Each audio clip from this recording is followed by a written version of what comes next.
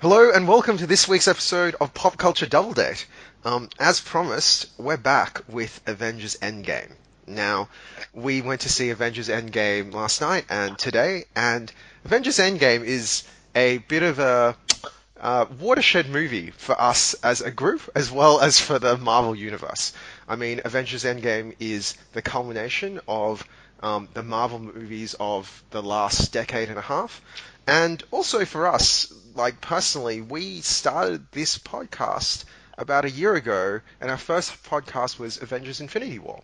So, yeah, it's really great that our crew has stuck with us for a whole year, and we've been podcasting for a year now. So I want to firstly thank my crew, like Anaja, Jerry, Mags. Thanks so much for podcasting with us for this year. It's been really fun. Yeah, and I can't wait to talk about Avengers Endgame. Say hi, everyone. Yay! Hello! Hello! Happy anniversary! Yeah, that's Yay!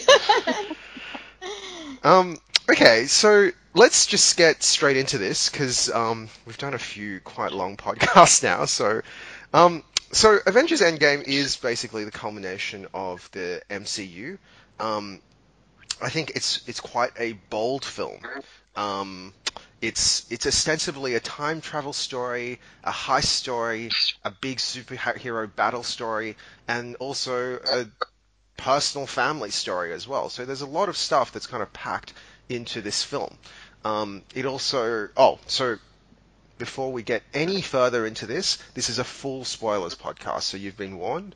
I know that a lot of people don't want to be spoiled with Endgame, and I fully respect that. So if you haven't watched it, turn this off, go watch Endgame, and then come back and listen to us. But if you have watched it, let's keep going. So, so Avengers Endgame is the culmination, and I kind of wanted to start this podcast by going around the table and asking the big question, which is, well, what were our impressions, and did we feel that Marvel were able to stick the landing on this? Right? Because they've had however many movies now, and with this being so important, did the MCU actually manage to pull it off? Like, pull off the big movie franchise landing. So, Mags, do you want to kick this off? Yeah, definitely. So overall, I really enjoyed the movie. I am a huge fan of all the movies in the Marvel Cinematic Universe, and I thought they did a really great job of wrapping up the story of the Infinity Stones and how the different movies fit together. For me, the ending was very satisfying as a way of tying it all up, and it made it worthwhile to me to have stuck through 11 years worth of movies to get to this point.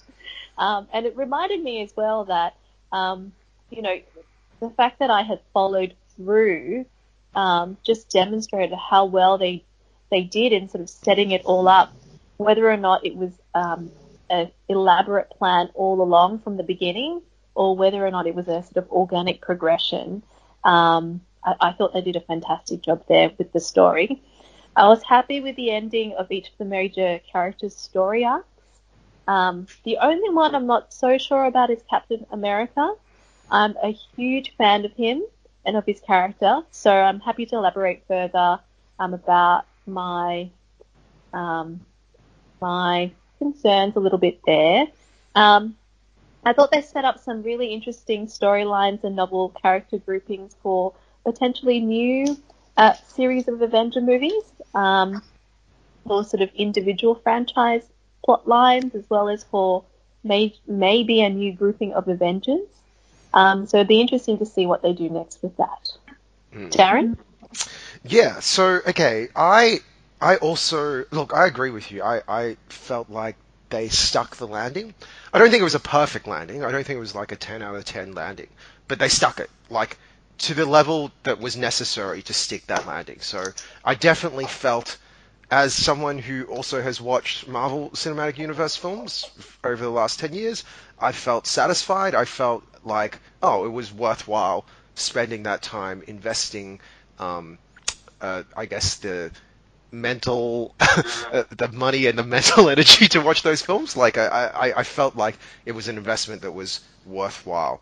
I felt like this film was a really bold film. Like they tried to do a lot of things in this film, right? Like as I said at the outset, this was a film that combined, I think, a whole lot of story. I mean, it's a 3-hour film, but there's a lot of story. It's not just like in terms, there's a lot of plot, and then there's a lot of character arcs as well that sit within that 3 hours. So I thought they were really, like, I mean, I remember when we talked about Infinity War a year ago, we made the comment that we felt that Marvel was really bold and how it was only because of this universe that they crafted they were able to fit so many characters into these films, right? But the thing with Infinity War is that at the end of the day, the plot of Infinity War is very much focused on Thanos, right? Like, Infinity War was largely a character exploration of Thanos. So in some ways, the scope of the plot is, like, it's not 1,000 character arcs going everywhere in Infinity War, right? I felt with Endgame, they, like, what we said about Infinity War, they took it and they were even bolder with it. They added way more plot in there. They added a time travel story in there, which is really, like, courageous in some ways. Some would say stupid, but, like, it's courageous because time travel stories are often inscrutable and, like, don't really make sense. And so within that, and then within that sort of whole, like, mess of plot that's lying there, they added, you know, you had to wrap up Iron Man's story, you had to wrap up Captain America's story, you had to wrap up Hawkeye's story, you had to, like, give some time to, like, Ant-Man, and then you had this whole Thor thing that was running off, right? So, and Black Widow and Hulk, and so, like, it was just a lot of stuff that was really compressed. So overall, I felt as a film, I enjoyed the film, and to be honest, I actually really want to see this film again, and I've been thinking about it a lot, which suggests that this is a really engaging, interesting, fun superhero film. So that's a tick from me. However, I personally think that Infinity War was probably the better film, mainly because, like, I mean, it sounds crazy now saying this, but Infinity War I felt was more focused than Endgame. I mean, for me, Avengers Endgame is encapsulated. Like, at the climax of Avengers Endgame, there is this huge battle scene where Captain America says, Avengers assemble, and two battle lines basically run at each other and, like, engage and start fighting in this crazy, huge, all-out superhero on a field battle thing, right? And I felt like this encapsulated that scene, how over the top that scene was, how, like, crazy and, like, all this stuff was going on all over the battle. I felt that scene was like the distillation of kind of this movie, right? It was this chaotic, but really, really satisfying, really fan servicey film, right? Where there were things that didn't quite make sense. There was a lot of elements of that battle sense that didn't quite make sense, right? Like, Mags was saying to me, well, where did Valkyrie get her Pegasus from all of a sudden? Wasn't she working at a fishery earlier? Like, where did she get her horse? And, like, where did all these, like, Asgardians and Wakandans and, like, magical sorcerers come from? Why did they have that weird scene with all the women, like, who were the women superheroes? It was, like, a little bit out of place because a lot of those people didn't actually know each other, right? But overall, even though there were these weird things that kind of happened, it still kind of hung together and it felt really satisfying. And for me, that's kind of like, so this film was kind of like that. It was all over the place a little bit, but it did enough for it to all hang together and still feel really satisfying. So that's kind of where I stand on this film. Anna Jo Jerry, who wants to go next? I'm going to say my first impressions, and we literally just saw it a few hours ago, my first impressions are that the film was miraculously brilliant. Absolutely loved it. I think they completely pulled it off. I can't believe how well they pulled it off. Props off to Marvel Studios. They did an incredible job. First of all, it is 3 hours long. For a 3-hour movie to keep your attention the whole way through and to keep you super entertained and, you know, like at the edge of your seats, wondering what's happening next is a huge feat all in itself.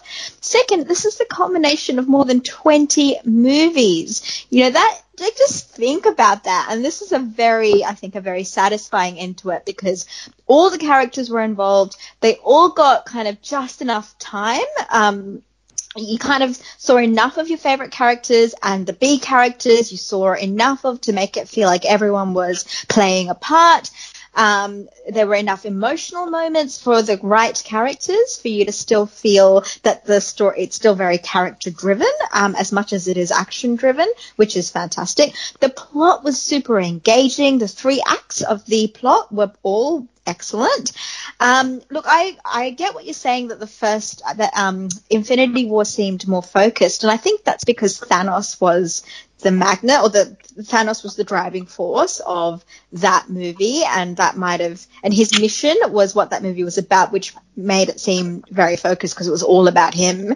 Whereas in the second movie, like, Thanos doesn't really play a huge role. It's about undoing what Thanos has done, and there's a lot of characters involved. But then I think in this universe, if you're going to accept that Thanos can, you know, click his fingers and wipe out half of the Earth, then you kind of just stop asking questions, really, about what people can and can't do with the magic and with the power of the stones and all of that. And I think definitely if you're going to bring in time travel, as long as they're not ridiculously dumb about it, I think you just have to accept that some things are not really going to make sense. It never ever will when you have time travel, but they did it well enough. And they kept it simple enough, and they were smart enough about it for it to be perfectly fine. But I loved it. Loved that all of my favorite characters got just the right amount of time in it. I thought it was fantastic. So that's just my first impression. Gerald? Wind back the clock 11 years. 2008, 2 big comic book movies come out, Iron Man and The Dark Knight. Iron Man was a very, very good film, very entertaining, and reintroduced Robert Downey Jr. as a movie star. The Dark Knight was the Titanic achievement of that year. Some still regard it as the greatest comic book hero movie ever made. And if you would have asked me in 2008 which of these movies would be planting the seed of something truly great, truly special, and epic in scope, I would have said The Dark Knight. Little did I know that Iron Man planted the seed for a 22-movie cycle that, in its own way, is sort of today's answer to the Homeric epics. At least that's the feeling one is left with watching Infinity War and Endgame back to back. These are films of massive scope, and 7 years ago, when the original Avengers came out, everyone applauded Joss Whedon for the virtuosity with which he orchestrated these multiple plot lines involving multiple characters, and nobody thought it could be done. And now twice the Russo brothers have put together and assembled stories that are so elaborate in scope and detail, containing so many characters and following so many arcs, that one is left staggered at the end of this movie as to how they pulled it off. I think this was a great achievement. I actually think it exceeded Endgame, it exceeded Infinity War because of the various tragic notes that were struck throughout the film. And we'll get to them in due course. I think the only false notes, there are only 2 false notes in the movie for me. The first was the fact that Hawkeye becomes quite a morally repugnant character in the first act of the film. And the movie tries to give him a sort of redemption arc, but he never actually really redeemed himself for how awful the things he did in the first act were. And the second thing is, in Infinity War, Thanos has almost a humanitarian mission. He sees much suffering throughout the universe, and he wants to reduce the population of the universe so that the resources can be shared more evenly. Whereas in this movie, his motivation is that he feels a sense of frustration that the universe wasn't grateful to him, and so he decides to wipe out all of existence and to build a new universe in its place. And so, whereas Thanos was a humanitarian sort of a humanitarian in his own mind in the first movie. In this movie, he's more of a narcissist, and I think that sort of is a bit of a step back in terms of the character development of Thanos. Otherwise, the movie was a great combination of action spectacle and human interaction and humor. The movie was very, very funny all throughout its running length. I mean, from Fat Thor through to Hulk left in a semi-permanent state of in between human and Hulk. I thought, the movie was very, very funny, and that levity rescued it from being too dire, particularly because at various moments in time it got very, very heavy. Yeah. The first act, for instance, could have been a sort of superhero equivalent of The Leftovers, the show about what happens to the world after 2/5 of the population completely disappears. The movie was very much like that in its opening phase, but I think it was rescued by the humor in the script, the charisma of the stars, and finally the sheer virtuosity with which the spectacle was orchestrated. So, look, there are false notes in the movie. It's by no means perfect, but in the end, one cannot help but just sort of stand up and applaud and say, "Wow, this was something 11 years ago that no one would have seen in the offing." And the fact that we are all throwing money at Marvel Studios in order to get an extra fix is a testament to the way they've woven together this sort of interconnected series of stories and created a whole that's arguably greater than the sum of its parts. Yeah, look, I agree with this, right? And I mean, just as testament to how, I guess, engaging this film actually was. I mean, Mags and I went to see it last night, and we were in a cinema where there was, like, I'm not a fan of people cheering in cinemas, but this cinema was full of people who were cheering and clapping at many, many scenes throughout this film. And to be honest, even a withered misanthrope such as myself, at certain points I genuinely felt like sort of joining in as well, because there are some amazing superhero scenes in this film. Like, at the end of the day, with all the mash of genres that Marvel has, this is still at its heart a superhero film, and there are these amazing superhero moments. So let's dig in a little bit deeper, right? So, Jerry, you mentioned the opening scene. So there's a couple of things I want to unpack from what we've just said. So you mentioned the opening scenes of this film, right? So the opening third, I don't know if it runs exactly a third, but the opening act of this film is actually, I felt, was really dark, right? Because it did feel like The Leftovers, but more than that, the opening of this scene, like, did you guys feel that how off note it felt when they go and basically assassinate Thanos? Like, the opening of the scene is basically all the Avengers get together and they go, okay, he's killed half the universe. We're going to form a death squad and kill him, right? No, they were trying to get the stones back so that they could bring people back. Yeah. This is true. But it felt like it was being motivated by vengeance, right? There was something that was, like, quite dark about it. And it was off note when Thor actually killed him. And I think one of the characters did turn to Thor and say, "What have you done?" Yeah. So, yeah, I don't think that's why they went there. The plan was to get the stones back and get everybody back. Mm-hmm. Yeah, and I've got to say, the decapitation of Thanos is an unusually violent death for a villain in the MCU. Yeah. But that Thor's line of "I went for the head" was funny because it recalled what Thanos said to him in the last movie. Well, what was really sort of dark was what happens after the 5-year time jump. Exactly. So we begin with Steve Rogers in that sort of group therapy scene, and whilst it was refreshing to see that gay relationships were acknowledged in the world of the Avengers, where one of the man talking in the group therapy scene is talking about having gone on a date with another man, and it's not a big it's not played for any sort of big emotional draw. It's just played very, very matter of factly. I think it's well worth noting that there's a nod in the on the part of the MCU to, the reality of modern romance and the fact that LGBTQI people have a place in these movies. So you have that sort of dark group therapy scene, and then I've got to say, Hawkeye just turns into this monster. Rhodey at one point tells Natasha Romanoff that he's found a bunch of corpses left by Clint Barton in Mexico, and in such a gruesome state that he does not feel inclined to find Clint at all. And then we see him basically massacre, I think, some Yakuza goons in Tokyo, but he does it in such a sort of merciless and relentlessly violent way that by the time he ends the movie reunited with the family, you just think to yourself, yeah, dude, I don't think you deserve this. Yeah, but I mean, look, I actually thought it was very...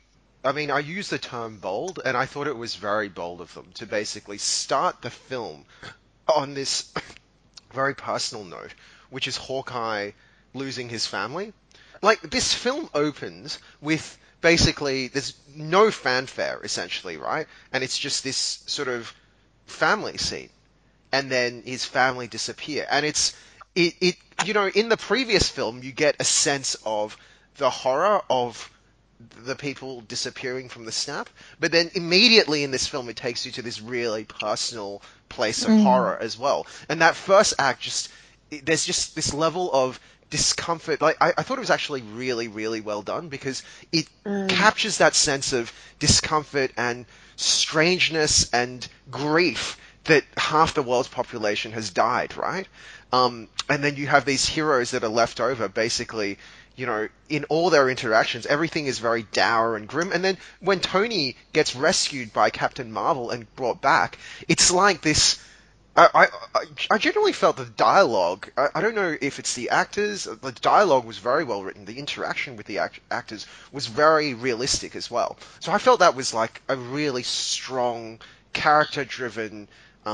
and unexpectedly intense opening to this film, and I thought it was really bold. And then they did the 5-year time skip, which I thought was even bolder.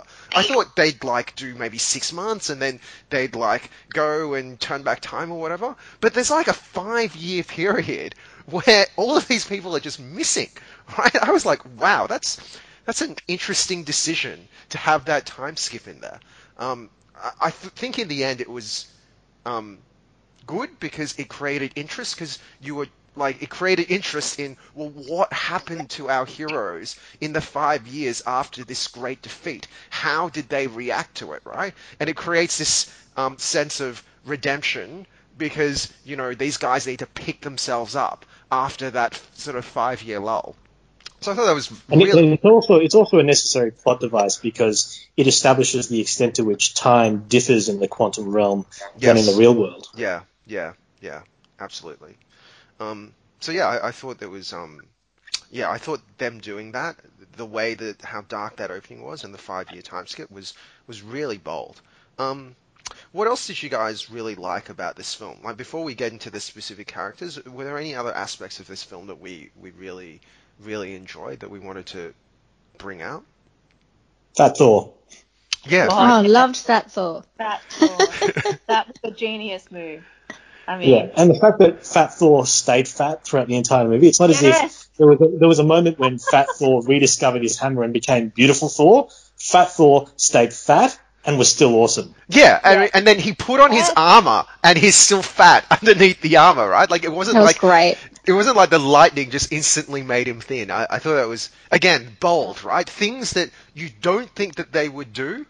It's kind of like, The Last Jedi, they keep talking about subverting expectation. I felt like this film subverted expectation in a way that made the fans happy, right? Genuinely were like, oh, that is weird. I mean, because Thor has always been, in all of the Thor films, he gets his kid off and he's got the six-pack and everything, right?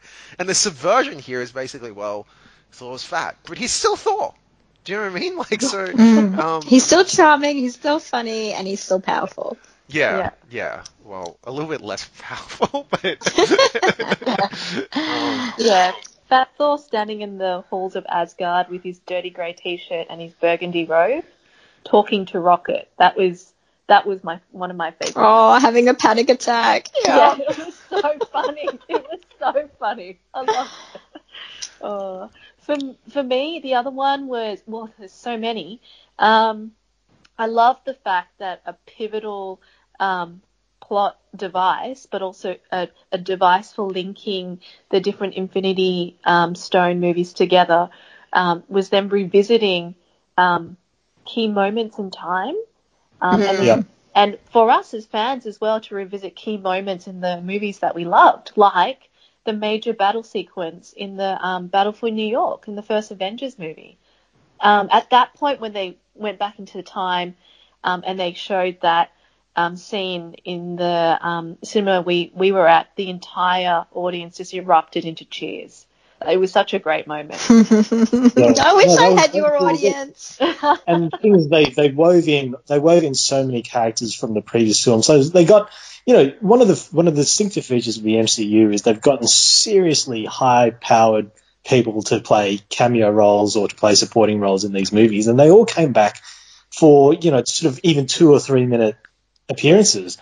Not least of which was Robert Redford as Alexander Pierce, the baddie in Winter Soldier, who comes back to partake in the events directly after the third act of the first Avengers movie.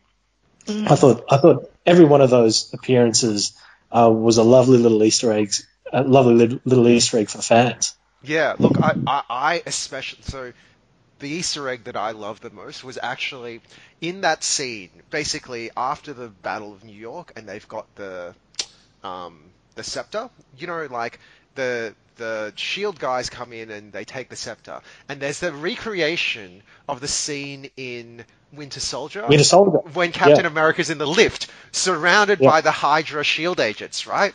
And I loved that the way they resolved that was perfect. It was so good, right? Instead of like getting into this fist fight with these guys, Cap just gives them a wink and says, "Hail Hydra," and just walks out of there. It was so great. I was like, wow, okay, this is like, it felt like it's this super satisfying culmination of, you would only really understand that if you had seen those like Winter Soldier, right? You would if you had not seen that film, you'd be like, why did Cap just do that? Doesn't make sense. But, like, having seen that film, it's just like, it fits, right? It's so clever.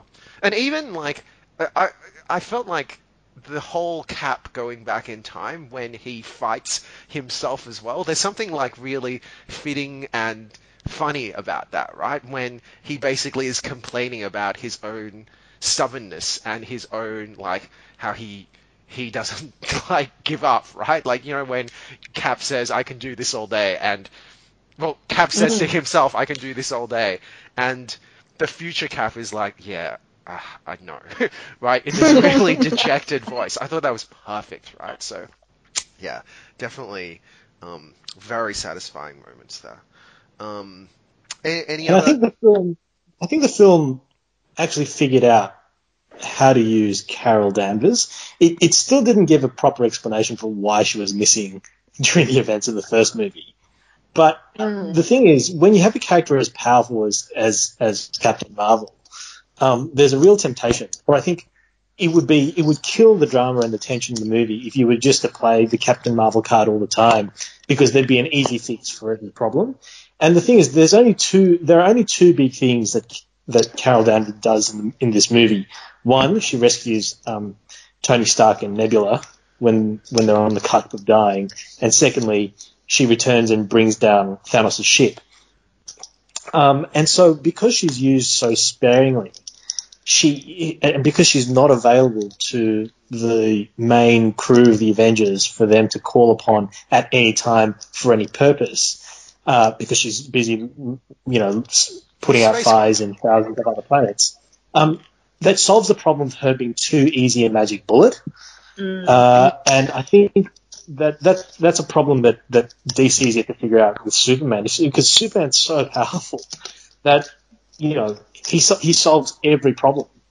Whereas that's not the case with Carol Danvers, because she's spread out so thin and she's she's managing so many problems all across the universe. Yeah. And so I think the fact that she was used sparingly, but tellingly, was a wise choice on the part of the makers of the movie. Look, I agree with that, and I think actually it sets up her character for more interesting stories. She's not like the way they've set her up is that she is all over the universe, so her stories can be hugely diverse and cosmic in scale, right? They're not sort of earthbound, so I think that actually makes for a more interesting set of stories going forward and a more interesting character.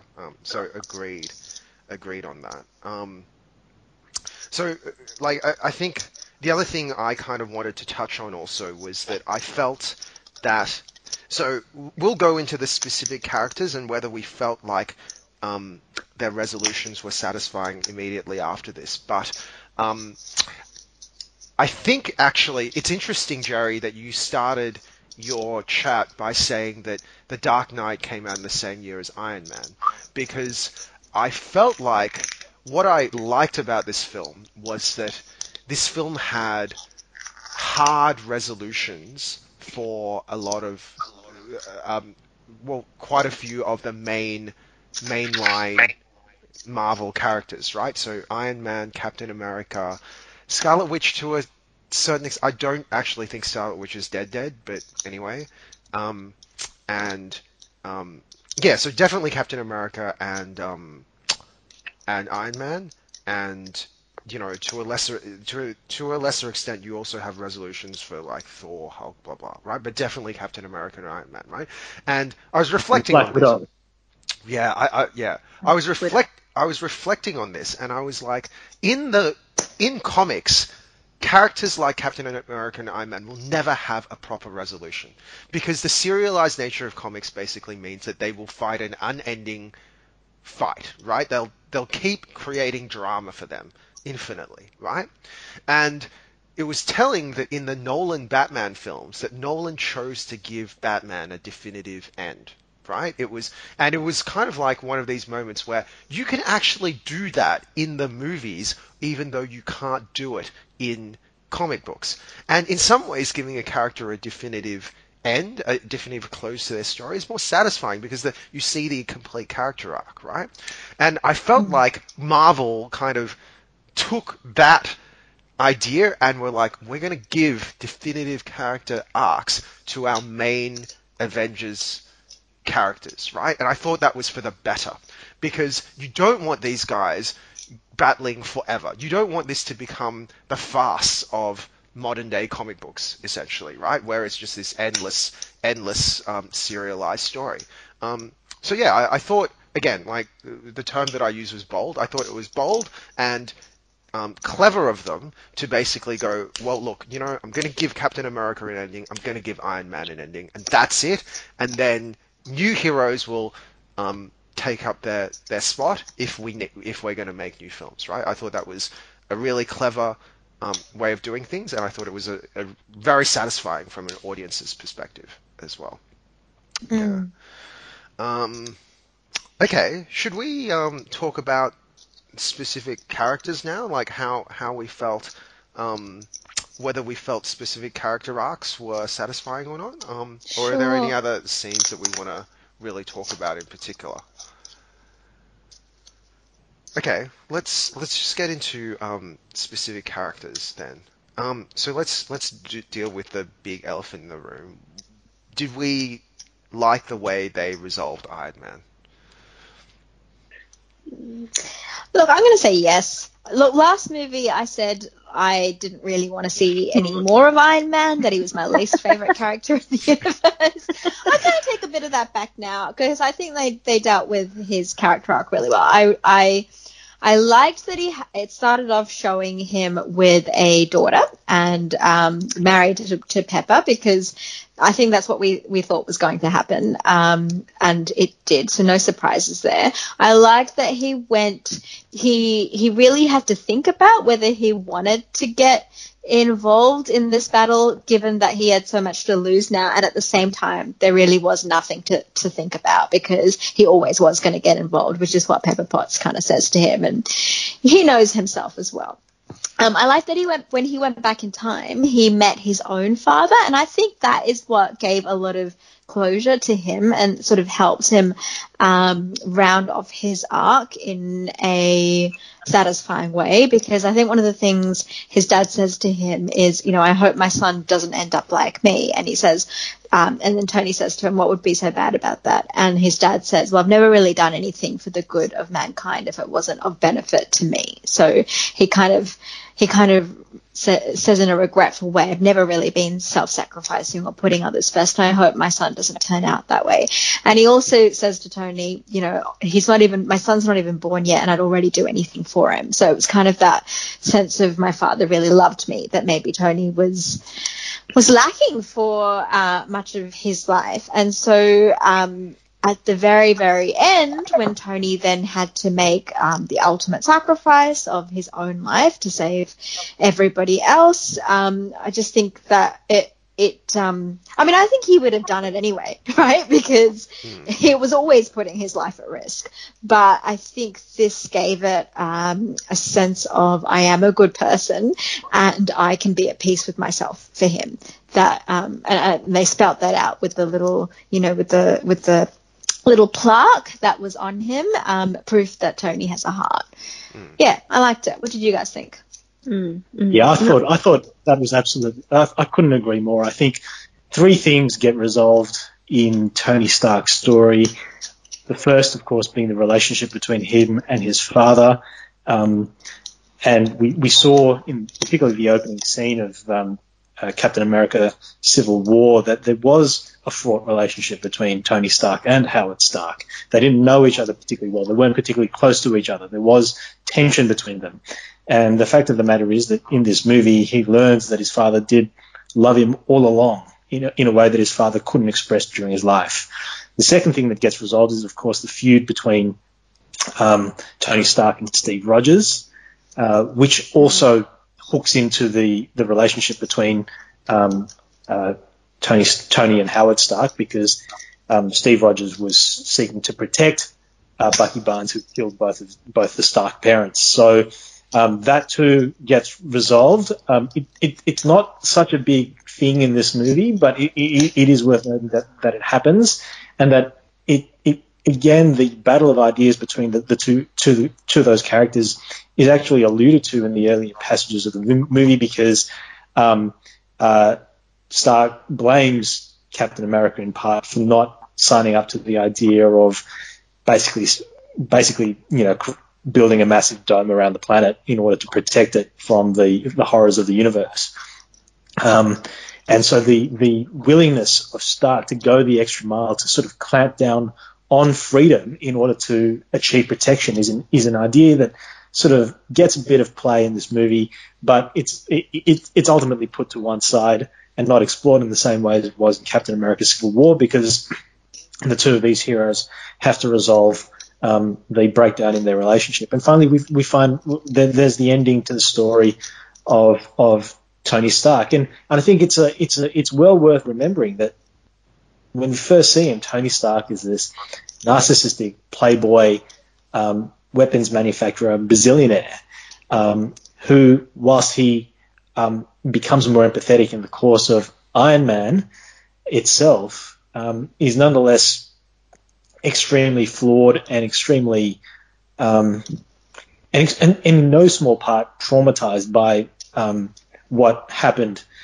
in the first Avengers movie. The fact of that trauma pays heavily in Iron Man 3. And in this movie, he's far more willing to sacrifice himself and be comfortable with the notion of being sacrificed than he was in the final act of the Avengers. And that, I think, is another sign of the sort of increasing selflessness and maturity of Tony Stark. So when he dies, it is all the more poignant because he gives himself in a moment of, I think, sort of his death is the moment of growth for Tony Stark. So I think it was an impactful death in this movie. Yeah. Mm-hmm.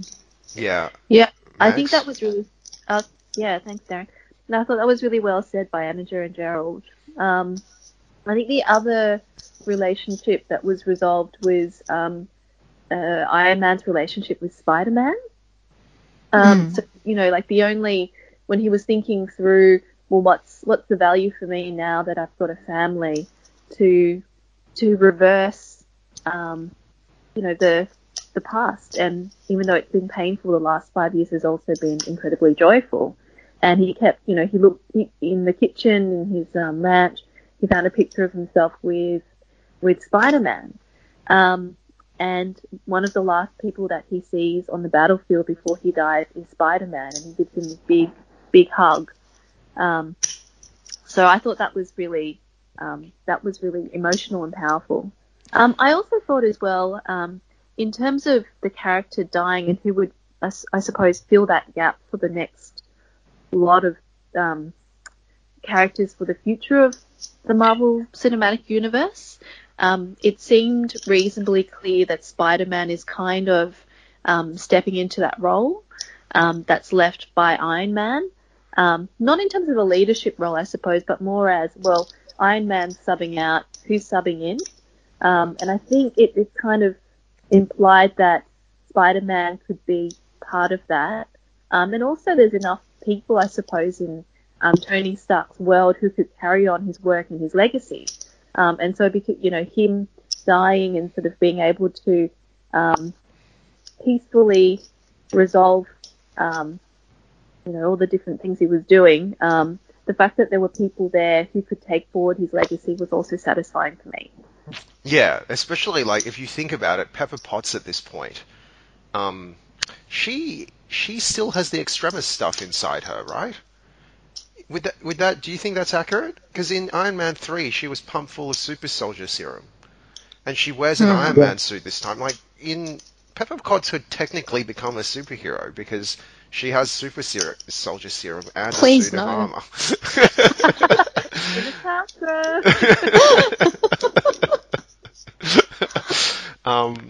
Yeah. Look, I agree. I also felt that the Iron Man arc was very satisfying. I felt like it was his arc is kind of reflected in a lot of the other characters as well, because there's this theme of self-sacrifice. And actually, this is, I think, what makes a lot of this film quite satisfying, even though there's so many disparate storylines, because there is a consistent theme that runs through a lot of the hero storylines, which is about putting aside one's own ego and self-sacrifice, right? Like how sacrifice is kind of the mark of a hero. Your willingness to sacrifice some of yourself in order to save others is the mark of the hero, right? And I thought that was, it's in a lot of characters' arcs, but obviously in Tony's arc, it's writ large. I think, Jerry is absolutely right. In the course of the first Iron Man film, Tony Stark goes through a character arc, right, which is very satisfying within the film itself. But when you look at his overarching journey throughout the entirety of these Marvel films, it's so much larger, right? And I think there was a reason, so at the end of the first Iron Man film, they do the press conference. The last scene of the first Iron Man film is that they do this press conference where they don't know who Iron Man is, and Tony Stark comes out, and everybody's telling him, don't tell people that you're Iron Man. And he just comes out and says, I am Iron Man, right? And he does this because he's this arrogant, despite all his journey in the first Iron Man film, he's still a bit of a self-serving, arrogant prick, right? And then in this film, they also have the line, I am Iron Man, but it's said in a very different vein, right? It's an affirmation of that self-sacrifice and the individual that he's become. And I think those two lines, the mirroring of those two lines throughout these films forms this sort of, there are so many threads that carry out through these films, but having that line is this really powerful, distinct thread that connects the beginning of Iron Man's arc and the ending of his arc as well, which again is, and we keep using the word satisfying, but it's exactly what it is. It feels right. So that's brilliant. Yeah. And there's actually a very good counterpoint to that in the and sorry to move away from Iron Man, but in the Captain America arc, because whereas Tony Stark comes to accept the burdens of sacrifice and to place others above himself and to say the words, "I am Iron Man," without a trace of arrogance and douchery. The story of Captain America in the past number of films that he's been in is of this basically a Boy Scout. He's constantly giving of himself, being a leader to elements of S.H.I.E.L.D., being a leader to a good many of the Avengers, and seeking to fight on behalf of truth, justice, and the American way to such an extent that he just has no life. And what we find out at the end of this movie is that at the very end, after having fought and won, Captain America decides to do something for himself and to have a life and to reconnect with Agent Carter and basically get married to her. And not only marry her, but he's so protective of that. He wants that so much to himself that when Falcon asks him, "Do you mind telling me about this?" looking down at the wedding ring on old Steve Rogers' ring finger, he says, no, I won't tell you about that, because that's something for himself and for himself alone. So whereas Tony Stark goes from someone who's sort of narcissistic and then learns to place others above himself, Captain America, a man who's sort of constantly giving of himself, finally takes a moment to have a bit of a breather and do something for himself and to preserve some part of himself for himself. Agreed. So let's talk about Captain America. Mags, I know, do you want to talk about this a little bit? Because I know that you felt like I can understand. Like, I think Gerald's description of that, the resolution of Captain America's arc is spot on. But I also do you want to talk about your feelings on the resolution of the Captain America storyline? Yeah. I mean, as you know, I'm a huge Captain America fan, and I also loved that his storyline ended with a sort of romance with him sort of in the arms of his true love. I think I'm conflicted for two reasons. Not because I want Captain America to continue to fight and to give himself endlessly. Like Iron Man, it's sort of time for him to rest, and his journey is done, I suppose. He's given enough. Watch has ended. Yeah. Yes, his watch is ending. Thanks. His watch is ending, yes. But at the same time, I kind of the character of Captain America has been defined by this kind of unrequited love for Peggy Carter. That's the fact that he couldn't resolve it, and that was really the only thing that would have prevented him from following through his journey of being this incredible superhero that protected the world. So removing that, it really was removing the mantle of Captain America from Steve Rogers. He decloaked, I suppose. He put the shield down, and he was no longer, that moment when he decided, I'm going to go and marry Peggy, is the moment he decided, I'm not Captain America anymore. And I'm not sure if I don't know why that made me incredibly sad. The other thing I think was that unlike Iron Man, I don't know, I don't feel as satisfied with his successor, I suppose. So the person who he tapped on the shoulder, so to speak, is Sam Falcon. He's the one who he gave the shield to.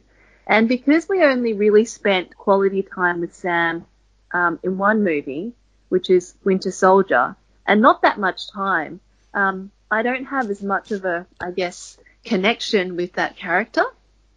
And so when he gave the shield to Sam and said, you're ready, how does it fit when he puts it on? There's a lot of expectation there, and I'm just not sure whether or not that can be met, given how much we've invested and how much the cinematic universe has invested into Captain America as a character. So those were the reasons why that was a bit, I was less satisfied with the Captain America ending. I don't know if you guys agree with that. I mean, I am not so invested in Captain America. So when Gerald sort of gave his views, I completely agree with what he said. But I think, Mags, maybe the reason why it was sad for you is that his kind of choice of marrying Peggy implies that being Captain America was the wrong choice for him all along, like the choice that he wasn't ever really all that happy with, and that, you know, that he never really came to terms with that, because he would have always gone back and made a different choice if he could. I don't know. But I also think in terms of Sam as the new Captain America, all I'm going to say about that is that I think the optics of that decision are excellent. Yeah. Yeah. Look, I think it's more the issue. It's not necessarily like, I think it's more around, as in with Spider-Man, you have a full movie that is dedicated to him, and you see the interaction. So in terms of the specific, it's not to say that Sam can't be a great Captain America. It's more that they haven't set it up as well as like that sort of succession with Spider-Man, essentially, right? So I can kind of see where Max is coming from with that. Yeah, like if they want to, if the implication is they're going to build more of the franchise around the Falcon character, then that's promising. But if it's more Sam's is a friend of Captain America, and the two sort of minor superhero characters, Bucky and Sam, are the two who are closest to Captain America besides the main Avenger cast. And that's why they chose, they gave the shield to Sam. For me, it's kind of less satisfying because they haven't invested as much time in that relationship as they could have if that was where they were aiming all along. So that's the reason why. It is a bit of a weird choice. I mean, I agree that the optics are great, but in many ways, a sort of more understandable choice for successor to Iron Man is Bucky, because Bucky's got the super speed, having the Winter Soldier, and Bucky's now a good guy. And Bucky has that deep emotional connection with Steve Rogers, and so you can understand how Bucky, being so connected with Steve Rogers, would step more easily into the shoes of Steve Rogers than any other character in the MCU. So there possibly are other, sort of bigger choices, more understandable choices by way of successor to Captain America. But having said that, Anthony Mackie's a good actor, and I think, so Falcon's a slightly limiting character given the nature of what he does. So the fact that he gets to do something else and don and wear the shield, I think it's a good step for the MCU. I think given one of the criticisms that has been made of the MCU until say Black Panther, was that it in terms of, if you look at the sort of the heroes who have movies, it's a pretty homogenous bunch. And with Black Panther and with Anthony Mackie stepping in, Sam Wilson becoming Captain America, I think that's a sort of good and powerful rejoinder to sort of what DC has been trying to do in its attempt to diversify its slate of characters. Yeah, look, I think for me, the Captain America ending, and I'll talk about this a little bit later, but I felt like it was satisfying, but like there was a logical flaw in that. Like there was a time travel thing that I didn't quite get with his ending that I'll talk about later. There are a few time travel things that I don't quite get with this film. They're nitpicks, which is why we'll talk about them at the end, but that was really my only main issue with that. Should we talk about Thor? Yeah, let's talk about my Thor. favorite character. Why don't you shoot, Anaja? Let's talk about Thor. I thought he got an excellent resolution to his character. So I think throughout all of the Thor movies, some of the things that Thor has always struggled with is this idea of being worthy, battling with Loki for being the king of Asgard, dealing with being the king of Asgard, given Asgard's really troubling history. And I thought it was really, really great how they resolved it by pretty much with that conversation that Thor had with his mother, where she kind of took all of that burden away from him just by saying to him, you don't have to be something that you're destined to be. No one has the right to kind of put that on you, and no one's very good at being what they're destined to be anyway. All you have to be is who you are. And so that decision he makes at the end, that I don't actually want to be king, it's kind of, I've always kind of had a hard time struggling with this idea, and I am just going to go off and have adventures. You be king to what's her name? Valkyrie. Valkyrie. I liked it. What do you guys think? I absolutely agree, because Thor's character, like, for all of the films, he's never been a good administrative leader or a super inspirational leader. He's always been an adventurer, right? Like, he's at his best when he is essentially swashbuckling, or like basically getting into fights and adventures, right? Like, you get the sense that that's what kind of makes him happy as a person, right? I mean, I think it's shown throughout the films that he has a strong moral core, but he's not someone who sits there and sits on a throne and rules. That's at no point in his character development was that him. So I absolutely agree with that, right? And I actually thought that scene with Rene Russo, I can't remember what his mother, Freya, I think it is. Yeah. So the scene with Freya, I thought was really powerful, right? This idea of him getting to see the mother that has passed away, and basically her saying to him, look, you don't have to tell me what happens, right? But she just gives him this sort of final gift. It was really, like, emotionally, for me, that was probably one of the emotional high points. It definitely struck a personal chord with me. There was a lot of personal resonance with that scene. I felt a little bit sort of teary inside watching that scene, and it was really like what she said was really powerful and moving as well. So I thought it was really great. I also liked that. Did she say to him that he should have a salad? Is that what she said? Yeah. I like how it's just this little, because the mother never says that you're fat, but she's like, yeah. I must confess that I was distracted a little bit in that scene by just how bad Rene Russo's British accent was, because he kept on coming in and out, and and it was just sort of like, I don't remember her previous appearances particularly well, but I don't recall the awfulness of her accent being so blinding, so glaringly obvious in any previous Thor films. Yeah. But like everyone else, I think it's absolutely right to say that Thor has struggled with the notion of being the heir of Odin, because the crown of Asgard did not sit well on his head, and the fact that he comes to recognize that in this movie and pass the mantle of leadership to Valkyrie is a moment, again, of self-insight and realization that I think that had previously eluded him in all the previous films. I mean, in the very first Thor movie, he's like young Simba. He just can't wait to be king,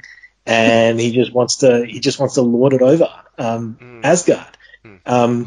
And by Thor Ragnarok, he's just, some smart ass cool dude who just sort of kicks ass across the galaxy. And yes, by the end of that movie, he does lead the Asgardian refugees away from Asgard as it falls. But that was a moment of sort of situational leadership rather than leadership by dint of his capacity to rule. On the topic of which, how did Korg get to be in this movie? Because the Asgardian refugees are mostly wiped out at the beginning of Avengers Infinity War. There's no Korg, and Thor seems to be the sole Asgardian survivor. And the same might be said of Valkyrie, I should say. So neither of them you see in Infinity War. and all the Asgardians have been wiped out in the first 5 minutes of that movie. So it's a relief to see both of them, especially Korg, because he's just so funny. But I thought it was still a bit weird to see them, given that the movie seemed to consign all the Asgardian refugees to a horrible fate. Well, more than that, in the big climactic battle scene, the sorcerers summon Asgardians, right? So you know how all the people that were undeleted, essentially, moved out of, like, the trash back into, like, the desktop, like, they were Asgardians. I was like, hang on, they weren't, they didn't get deleted by the snap, right? I thought they died at the beginning. And it's kind of implied, isn't it, that Stephen Strange is the guy who coordinated all of this? Yeah. Because, like... That was a weird moment. How did he do that? When Spider-Man returned, he says, oh, yeah, you know, Doctor Strange said it's been 5 years, we've got to come out now. And given that they all come out of the orange disc that is the sort of sorcerer's way of bringing various realities together, it kind of seems as if Strange was like, despite being dead, coordinating all of this. Yeah. It's very strange. No, but when he came... Go, Anna Jo. When he came back to life, he would have known exactly what to do. But right? he had, So like, it's not 30 minutes. Less than 30 minutes to pull, like, an army of thousands. Plenty of time. Just makes a phone call and it's done. Don't worry, like, just believe me. I don't have to explain. So Here, maybe it wasn't Strange. Maybe it was Wong. So Wong... I think talking about the plot holes does this movie a disservice, guys. Look, we're going to talk about the big time travel plot holes in my mind very soon. Go on. Yeah, Go on. With Thor, I love that the ending is this sort of, well, firstly that he's again one of those other characters where in his last moments of him on screen, it's still growth. He's still growing as a character. He's still growing as a person. I love that he's ended up with the Guardians, because in some ways the comedy in Ragnarok really fits with the comedy in the Guardians franchise as well, and they picked up on that tension in Infinity Wars between him and Peter Quill. Yeah, Peter Quill as Peter well. Quail as... Quail. So I am really excited about Guardians 3 if Thor is going to be part of that as well. I think it's going to be hilarious. Yeah, I think that's a really, like, from a character, like, just from a franchise perspective, I thought that was a great move, right? Because it fits the character. It makes sense, right? He's this swashbuckling guy, and the Guardians are basically of a similar nature, right? They're a bunch of misfits that go on adventures around the galaxy. It makes sense as a fit, so I thought that was really satisfying as well. And in the last movie, he basically, flies off with Rocket Raccoon, so he's now a natural fit into that crew. Yeah. Let's talk about Nebula a little bit, because for me, Nebula was the dark horse of this film. Nebula was a character that, prior to this film, I felt like was a bit of a side character. Even in Guardians, she didn't get a huge amount of time. She had a little bit of a story arc, but she wasn't like one of the main sort of characters in Guardians. And in this film, I felt like I really connected with her as a character, right? Like, I felt like, there's a whole time skip. She works with the Avengers, and then she goes back in time, and then basically to go with this theme of sacrifice, she basically makes this sacrifice where she kills herself in order to save the people who had been deleted, right? I felt like her character arc, like, for a character that was not particularly major when she was first introduced, I felt like she genuinely had a strong character development throughout this film. I enjoyed her character a lot, and actually, I actually felt that in some ways it made more sense for Thor to go on Guardians and for Nebula to stay on Earth and hang out with the Avengers, because from a personality perspective, she seemed, I don't know, like, anyway, that's just kind of like my hot take on that.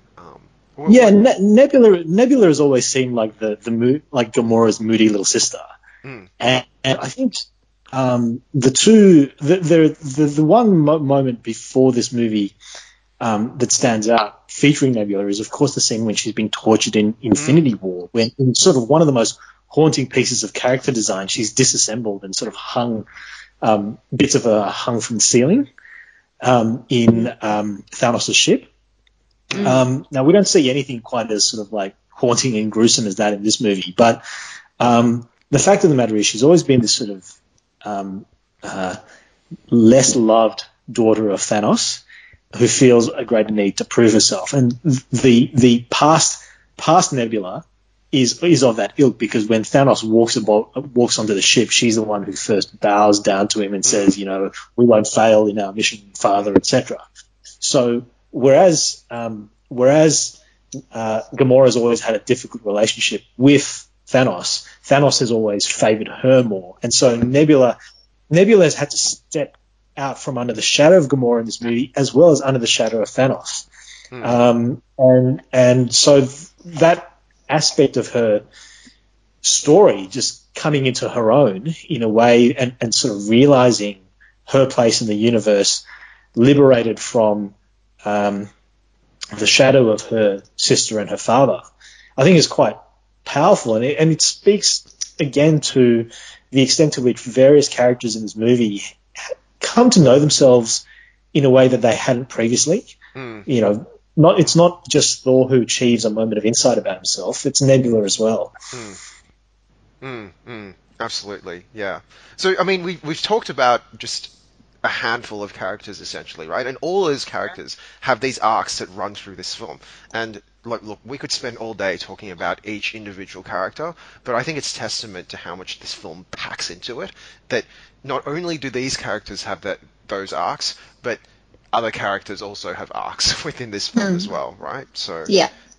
Can we just say, like, it says something about how dense this movie is that in this discussion, no one has mentioned the fact that, like, Black Widow dies. Because I know. There's no love for either Black Widow or Scarlett Johansson. But she's been a bit of a constant in the Marvel Universe, at least since Iron Man 2. And even though she's never gotten a movie to herself, she's there. She's just always there. And the strange thing about her dying is I never thought there was much of a connection between her and Hawkeye. Like, there isn't. There wasn't. They made that up. There was some hint of it in the opening stages of the first Avengers movie, because they're both sort of assassins together. But I never got a sense that there was a connection between them. There was always more of a connection between her and Bruce Banner, and certainly the Hulk is devastated when he finds out that she's dead. But so I always thought it was weird that I thought it's weird that the two who seek out the Soul Stone and who have to make a decision of whom to sacrifice are Hawkeye and the Black Widow, for various reasons, not least of which is that Hawkeye was married to another woman, and the idea of sacrificing someone you love, albeit platonically, just doesn't work given the general absence of a connection between those two.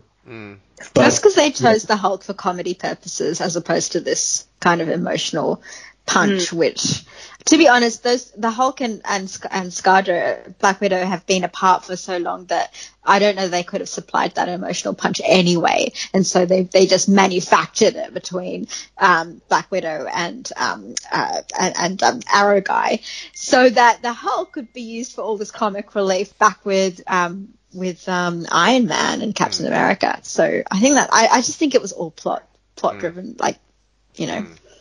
Yeah, look, I mean, I did find it odd that they chose to end Scarlet Witch in that way. Not Scarlet Witch, Black Widow in that way. Mainly because I thought they greenlit a standalone film with her. So how's she going to do that? Could be a prequel. Yeah, I thought it was a prequel. Okay. Yeah, I don't know. I'm not actually convinced that Black Widow is dead. I know they say that, she's dead. The Soul Stone you have to pay the soul price for the Soul Stone, and she is dead. Having said that, I imagine the next Guardians of the Galaxy movie is about Quill trying to revive Gamora. Well, Gamora's alive, though. But No, no, he's no. got- She's not. She's not. Because when they board his ship at the end of the movie, there's a big screen saying "searching," and and he's searching for Gamora. So old Gamora, past Gamora seems to have Is disappeared. I missing. think she disappeared in a cloud of ash when Tony Stark snapped his fingers. So Quill, I think, is going to be questing for Gamora, and if Gamora can be revived or found despite having been sacrificed for the Soul Stone, then I suppose the same could apply for the Black Widow. Okay.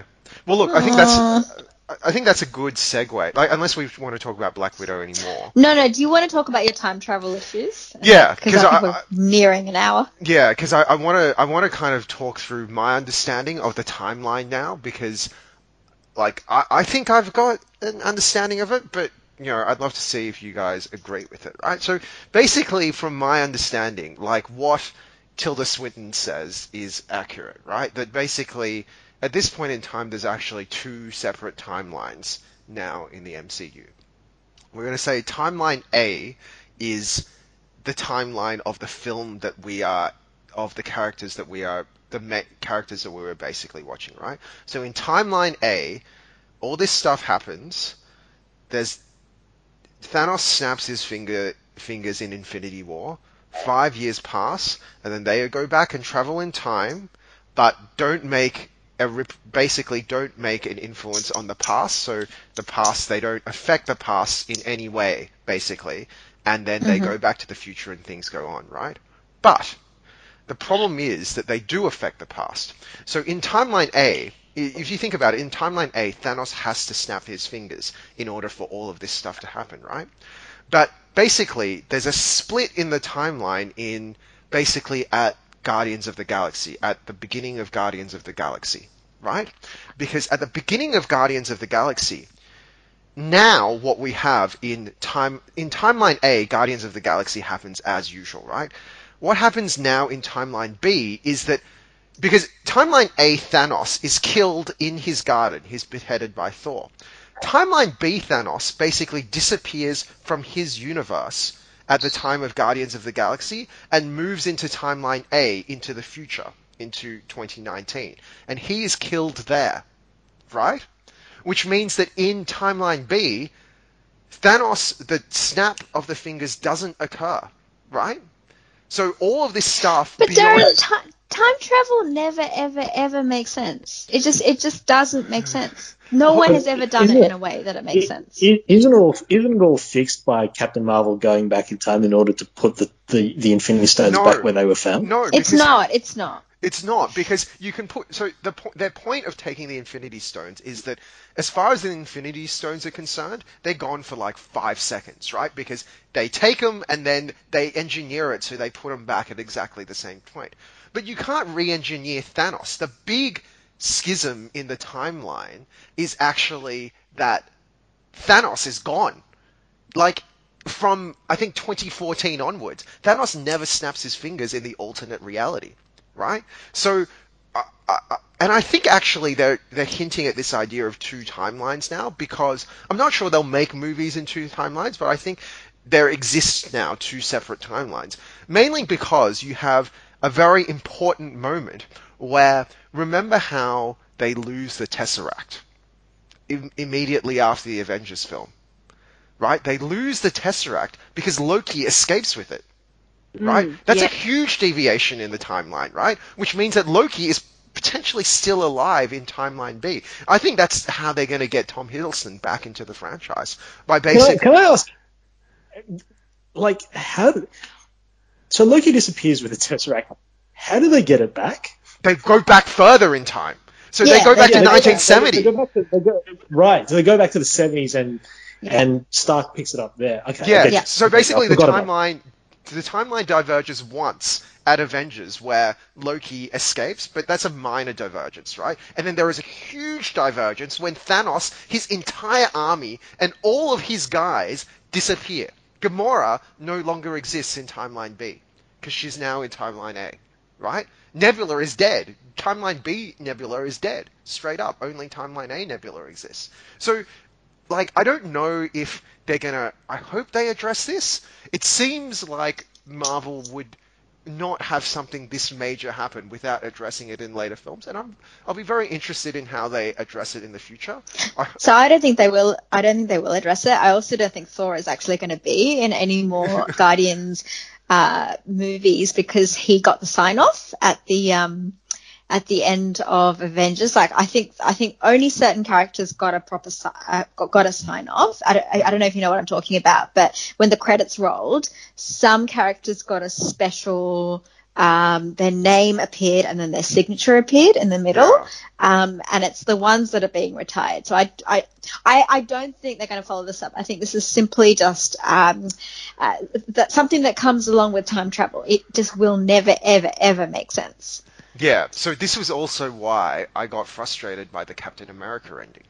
Because in my mind, given that there are two distinct timelines now, Steve Rogers goes back to 1970 or whatever it is. It doesn't make sense. So how does Steve choose to follow timeline A to live through timeline A instead of timeline B? No, it doesn't make sense. Yeah. But you just have to accept it, or we never ever have time travel in film or fiction ever again, which that's not going to happen. So yeah. So you just have to hope they don't do it so poorly that it is really irritating and impossible to accept. And I don't think they did it that poorly. No, I definitely don't feel like they did it really poorly, but I definitely feel like I think for this film it's fine, but from a general Marvel fan's perspective, I think they've opened a can of worms here, right? That future filmmakers and future writers are going to have to somehow resolve. I mean, I think there's a reason why time travel is a can of worms that is rarely opened. And, they make the joke about Back to the Future, right? Because basically in all of those films that they cite, the time travel is a closed loop, right? Like, basically, you go back in time, but you were always meant to go back in time because... whatever you did in the past, you were supposed to do for the future to be the way you currently experience it, essentially, right? So it's like that sort of closed loop type of philosophy of time, while in this film, it's not a closed loop philosophy of time. There's multiple universes spouting off and all this type of stuff. Look, I agree with you, Anaja, that if you think too hard about it, it starts not really making a whole bunch of sense, but there's a part of me that feels like they are going to explore this more, because why would they have had that whole explanation with the Ancient One, like Tilda Swinton's character, if... Anyway, that's... We'll see. We'll see. Remains to be seen. Only one franchise has ever pulled off alternate timeline cleanly, and that's the Star Trek reboot. And the way they only got away with it because they just sort of waved their hands around and said, okay, that's it. We're in an entirely new timeline. Forget the entire Star Trek TV show or the Star Trek movies of the past. They exist in another timeline. We exist in a new one, and never the twain shall meet. Yeah. But we'll see whether anything transpires. Like you, I think there is a possibility of Loki coming back. It all depends on whether Tom Hiddleston or Chris Hemsworth gets to be the next James Bond. Really? Are they both in the running for James Bond? They're both in the running. Really? Wow. Wow. Okay. I was certain that Hemsworth was going to keep playing Thor, because he's not... I think he's younger than RDJ and Chris Evans. Yeah, he is. It feels like he's hitting his stride, right? But he's also signed up for Men in Black, also with Tessa Thompson, I should add. So who knows? He might decide that he wants to jump into other fictional universes and other franchises. So, any concluding thoughts on the movie before we wrap up? Look, I mean, I think we all agree that this was a pretty good film that really stuck the landing. I don't really... I think I'm really looking forward to actually watching it again. I actually am really keen to sit down and rewatch this film with some of the just rewatching the film and trying to pick up on more details, right? This definitely feels like a film that... And look, to be honest, I think the sign of a good film is that you keep thinking about it, right? And I got home last night and I couldn't stop really thinking about this film. I woke up this morning and I was talking to Mags about my time travel thing, right? Like trying to explain it to her. So it was like, yeah, I mean, clearly they've done something right. So good work, Marvel. You've done, like, you've pulled it off. Really Yeah, it was good work. brilliant. Yeah, Mm. yeah. My final concluding thought is hats off to the Russo brothers. Setting aside Thor Ragnarok, which they didn't direct, they've directed the 4 best movies, in my view, in the entire MCU, namely Winter Soldier, Civil War, Infinity War, and Endgame. And that's a filmography to be proud of. Even though they're just sort of pulpy superhero movies, they are I think the 4 flagship entries in the MCU, discounting Thor Ragnarok and the first Avengers. So it's an amazing thing that they've done. Agreed. Mm. Mags? The only thing was a shout out to another favourite scene that I completely forgot about, which was Captain America wielding the hammer. Yes, Captain Yeah. America. Oh yeah, that was fantastic. Yeah. I thought that was a fantastic fan moment, bringing those two together, and I will remember that. Yeah, that was definitely an audience cheering moment in our cinema. And I think it was great that Thor was happy for him, and I thought Thor's line of "Here, you take the little one" was hilarious. Loved it. I love that. Okay, well, look, I guess on a final note, I'd like to thank everybody here and everyone who's listening for kind of sticking with us. We've done this podcast basically out of love because, you know, we really enjoy talking about films. We really don't get anything else out of it apart from our love of conversing about films. So, thank you. But we're happy to monetize. So if anyone wants to advertise, do let us know. popculturedd@gmail.com. That's popculturedd@gmail.com.